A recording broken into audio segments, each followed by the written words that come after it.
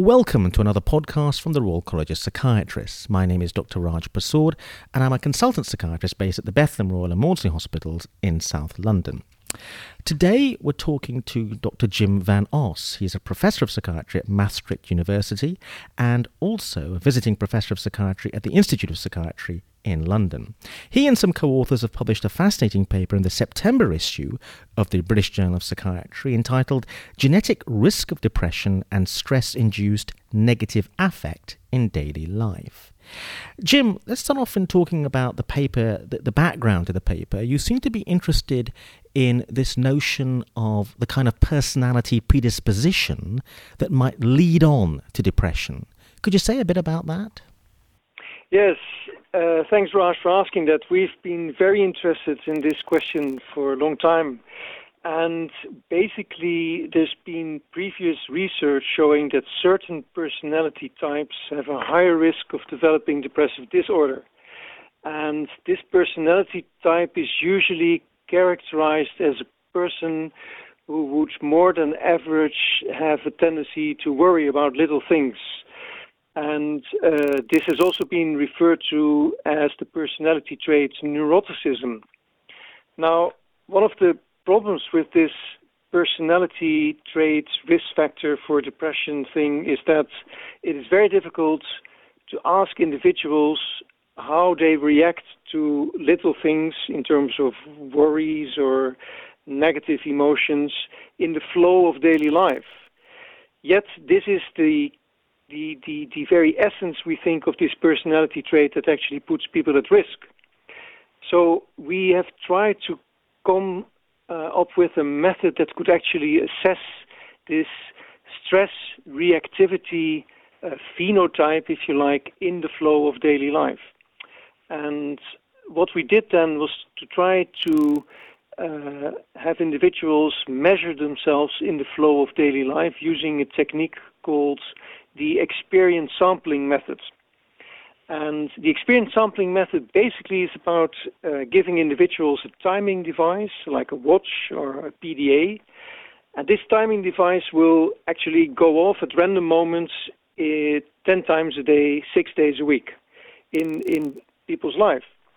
And what we ask them to do then is each time the beep goes off, we ask them to very briefly enter some data about how they feel in terms of positive emotions and negative emotions, and very briefly indicate if, since the last beep, they've been the subject of some minor stressor.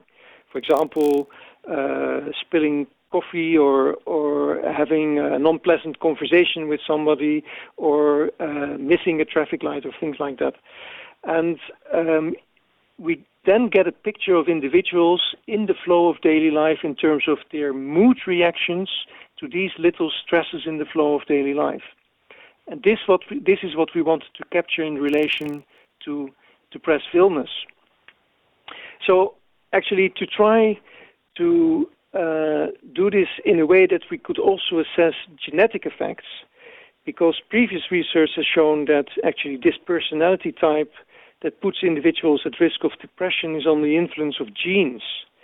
So in order to further investigate this, then we asked people to do this experience sampling method measurement in daily life that were part of a twin pair.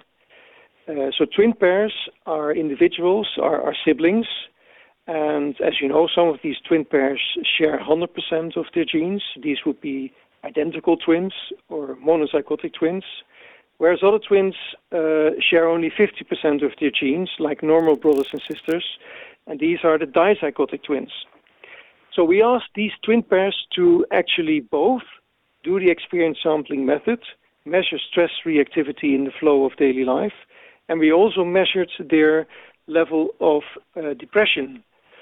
And our hypothesis basically was that we expected to see that if one twin, using the experience sampling method, had high levels of stress reactivity, reacting with lots of negative emotions to small stresses in the flow of daily life. If one twin had this type of reactivity, then we expected the other twin to have higher levels of depression. And furthermore, we expected that the twins that shared 100% of their genes would have more similarity in terms of stress reactivity in one twin and depression in the other twin than the dizygotic twins who share only 50% of their genes. So why did we have these hypotheses? Well, basically we had these hypotheses because if you can show this, that monozygotic twins who share 100% of their genes also share stress reactivity and depression more so than dizygotic twins, you will basically have answered your question in the terms of why do genes, what is the mechanisms whereby genes influence the risk of depression? Because this mechanism, this genetic mechanism, may be translated to simply stress reactivity in the flow of daily life. So this is why we thought this question was so important. And in fact, what we found was that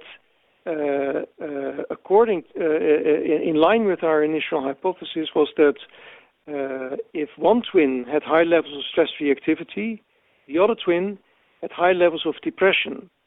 And furthermore, this relationship was much stronger in the monozygotic twins than in the dizygotic twins.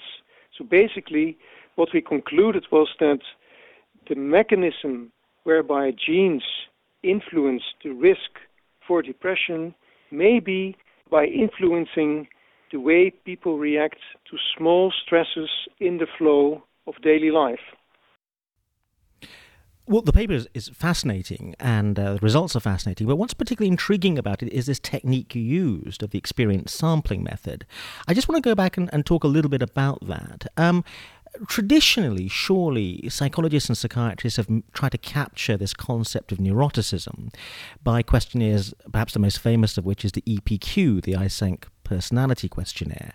What was your problem with that method? Why is it you wanted to go for this much more complex and, in a way, dynamic method compared to just very simply using a personality questionnaire like that, given that these personality questionnaires are perhaps one of the most widespreadly used technique in psychology and psychiatry?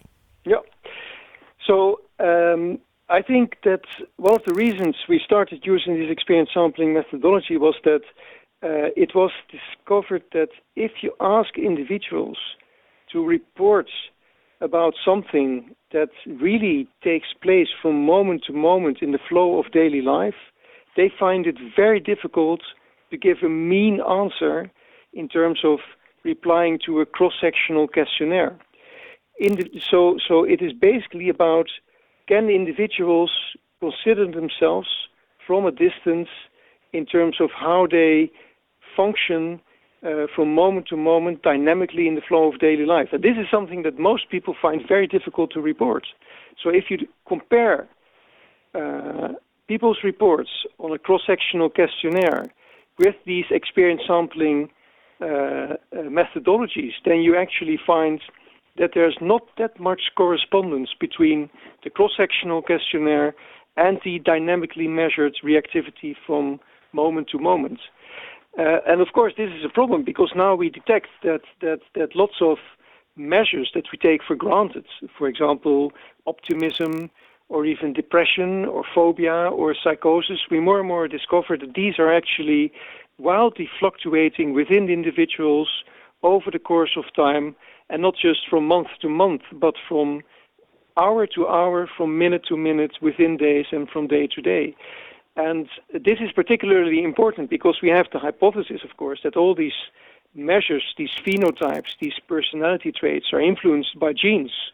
But if you can't assess them properly, particularly the phenotypes that try to measure reactivity, then it's going to be very difficult to find any effect of the gene because you can't measure your phenotype.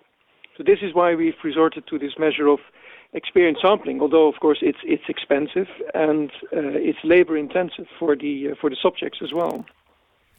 You mount a very cogent argument, and of course it has radical implications for psychiatric research in general. In other words, you seem to be saying that capturing the dynamic nature of mental life has been a major methodological flaw, in a way, with psychiatric and psychological research. It's still the case, though, that this approach that you've used is relatively rarely used, isn't it, in psychiatric and psychological research? I mean, when I look through the number of references you quoted to quote previous papers mentioning this method, it's a very small number, isn't it? It's just a handful. Yeah, it's a very small number. It's just a handful, but as you've been going through the literature, you've also noted probably that the number of these publications is increasing. And we do a yearly course on this methodology, and we found that actually the number of people asking if they can come here and learn about this methodology has been increasing exponentially. And this is not just about researchers. There's also a lot of interest from, for example, psychotherapists who want to have ways to assess the effects of these psychotherapies on people's daily lives. And the same goes, for example, for people, for pharmaceutical companies who want to assess the effects of their psychotropic medications in terms of what happens in daily life. So I think there's now at least 6 or 7 groups worldwide that are using this methodology in psychiatry. In psychology, there are even more. And I think it's spreading. And I think that says something about the validity about the measure in terms of clinical relevance as well.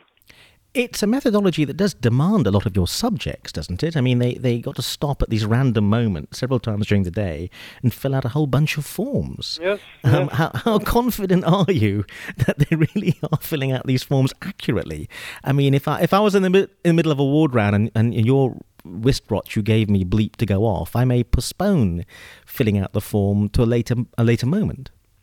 So actually what we did, we asked people to fill in actually the time they fill it in. And if they're too late, we don't take into consideration that particular observation. But your question is very important in terms of methodological limitations. So what we did in the sample we used for the British Journal paper is actually that we used an electronic device that actually can measure when people fill in the answer. We did this by using a very clever electronic mechanism that actually gives you a time within a very small device people had to use to fill in the questionnaire, assessing the time. And then you can compare the actual time according to this electronic spying device with the time that people actually said they had filled in the report. And fortunately, in this sample, there was about a 90% reliability in terms of times plus or 5 minutes of the device, and the actually time people indicated they had filled in the questionnaire. So this was very encouraging for us, but it is something that you need to keep in mind constantly with this method, and that's a limitation. You have to have very experienced research assistants calling the people, asking every day if there were problems, if they need help, if the watches or the PDA are still functioning, etc. So that means it is very difficult to use it on a large scale. Can't use it in very large cohort studies, for example. It always has to be in relatively small and selected samples. So this paper actually was about more than 500 twins. So you can imagine how long it took us actually to collect this sample. And fortunately, we had the pleasure of working with a Belgian twin sample who were actually very motivated to participate in this research. Fascinating though your finding is, I want to just take issue with your interpretation of what the data meant in terms of your conclusion. Your argument seems to be that you believe what your data is showing is that there is a key factor in low mood, which is the way one reacts to events. And if you have a particular way of reacting, a particularly emotional or a particularly neurotic way of reacting, then this is key to our understanding of why some people get depressed and others don't. Surely there's another possible interpretation, which is that people who are neurotic tend to make life choices. And as a result of those life choices, which are often, let's say, bad decisions, they end up experiencing more negative life events. So it's not so much it's their reaction to negative life events that's the key point. They actually end up having a more negative life as a result of some decisions. And I would argue your methodology doesn't allow us to pick the difference between those two different hypotheses. Yeah. So this is a very key issue, of course. It's the issue of what drives what. And fortunately, actually, you can test this correlation hypothesis using experience sampling data. Because, for example, it is very easy to see whether there's a difference between individuals with high stress reactivity and low stress reactivity. If your hypothesis were true, then you'd probably expect individuals with high stress reactivity to have more events and to report more life events. However, this is not the case. It is not the case that they report more events, or even that when they're not actually depressed but have been depressed in the past, that they have higher levels of negative effect. It is entirely the relationship between the two, between the stressor and the emotion, that is different between these individuals, and that makes up the risk for depression. So in that case, I think so these data are actually, I think, quite suitable to try to tease out the different mechanisms that might be at the base of these findings of neuroticism being linked to depression. Of course, you can never entirely exclude it, because that would be very difficult, but at least we can show that it is unlikely using these data. But you're talking about events as if they're entirely objective events out there in the physical universe. Let me give you a classic example. A neurotic researcher in your department walks past you in the corridor, says hello, and you don't reply, you don't say hello back. This becomes a negative life event to a neurotic person. They begin to worry about what did it mean that Professor Dr. Van Os did not acknowledge me, whereas a non-neurotic person doesn't even register this as an event. So events are not objective things out there; they're part of our perception. Isn't that an issue? Exactly. But that's true. But if that's were the sole mechanism driving our findings, you'd find that the neurotic person would have more events. Not just more stress reactivity, but also more events, because he would make more interpretations like that in daily life compared to a non-neurotic person. So that's the first point. But the second point, and this is of course very interesting because it's nearly bordering on the philosophical, and that is, what is stress? Is stress the actual subjective interpretation of the event? And I think most people these days would agree that it is not just an actual stressor, it is the interaction between the person, the stressor, and the way the person interprets the stressor. So in a way, I'm saying that it doesn't matter very much if a person makes a negative interpretation because of some background factor, because always he will react with more negative emotions to this perceived stressor. So it becomes very difficult, of course, in that direction, because then you're going to introduce more variables into the equation, as you like. But still, the basic finding that there is a relationship between a stressor and the way in which it generates negative responses is still at the heart of the differences between neurotic and non-neurotic persons.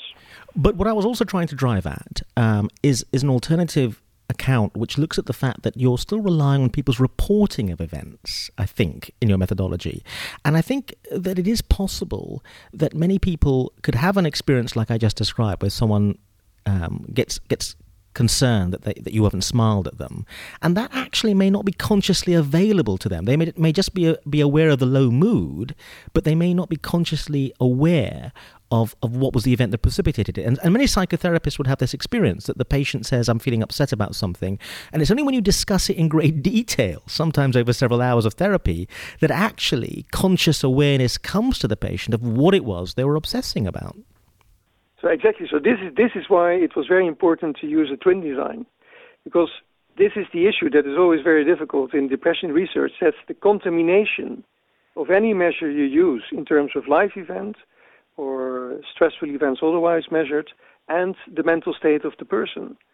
And using this twin methodology, actually what you do is you assess stress reactivity in somebody who's free of any mood symptoms. So therefore, you're not going to have this problem that he's going to assess negatively events because of his mood. And then you try to assess the association between this stress reactivity and mood or neuroticism or any other trait you're interested in another person. So there's no cross-contamination within the person. And that's the other reason why we use this twin methodology, so that you can see whether to what degree actually it is the mood within the person that affects the reporting of events or negative effects and the relationship, or whether you can also show it in a cross-twin, cross-trait relationship. And I think that's, as far as we are now, that's actually the best way to try to circumvent some of the problems you describe. Well, it's fascinating research, and it's a really intriguing paper. What's the next step in terms of your research? What do you think are the implications of this paper, and what's in the pipeline from your group following on from these findings? Well, in the pipeline is several things. The first, we're interested in that we have noticed that some individuals, even if they are depressed, that some individuals are still clearly capable to respond with positive affect to positive events. And this capacity to respond with positive affect to positive events has also been termed reward in the literature. And we think this function of reward is also key to understanding differences between people in terms of risk for depression. So in a follow-up paper, we have shown that actually the relationship between stress reactivity and depression can be buffered to a large extent by people's capacity to generate positive affect also in the flow of daily life. Those who are still able to generate some degree of positive affect have less influence of stressors on their negative emotions, and therefore they reduce their risk for depression. And what is interesting is that even if they have a co-twin with a serious depression, therefore they are at high genetic risk, even then they are able to neutralize, as it were, their genetic risk for depression if they are able to generate positive affect. Now, the reason I'm saying this is that, as you know, you are aware probably that there's a lot of interest in psychotherapy, such as mindfulness-based psychotherapy, acceptance and commitment therapies that tend to focus not just on stress sensitivity and depression, but also actually on ways of trying to break through this vicious circle of negative emotions and negative expectations, for people to also to try to rediscover the natural rewards in their environment, in the flow of daily life.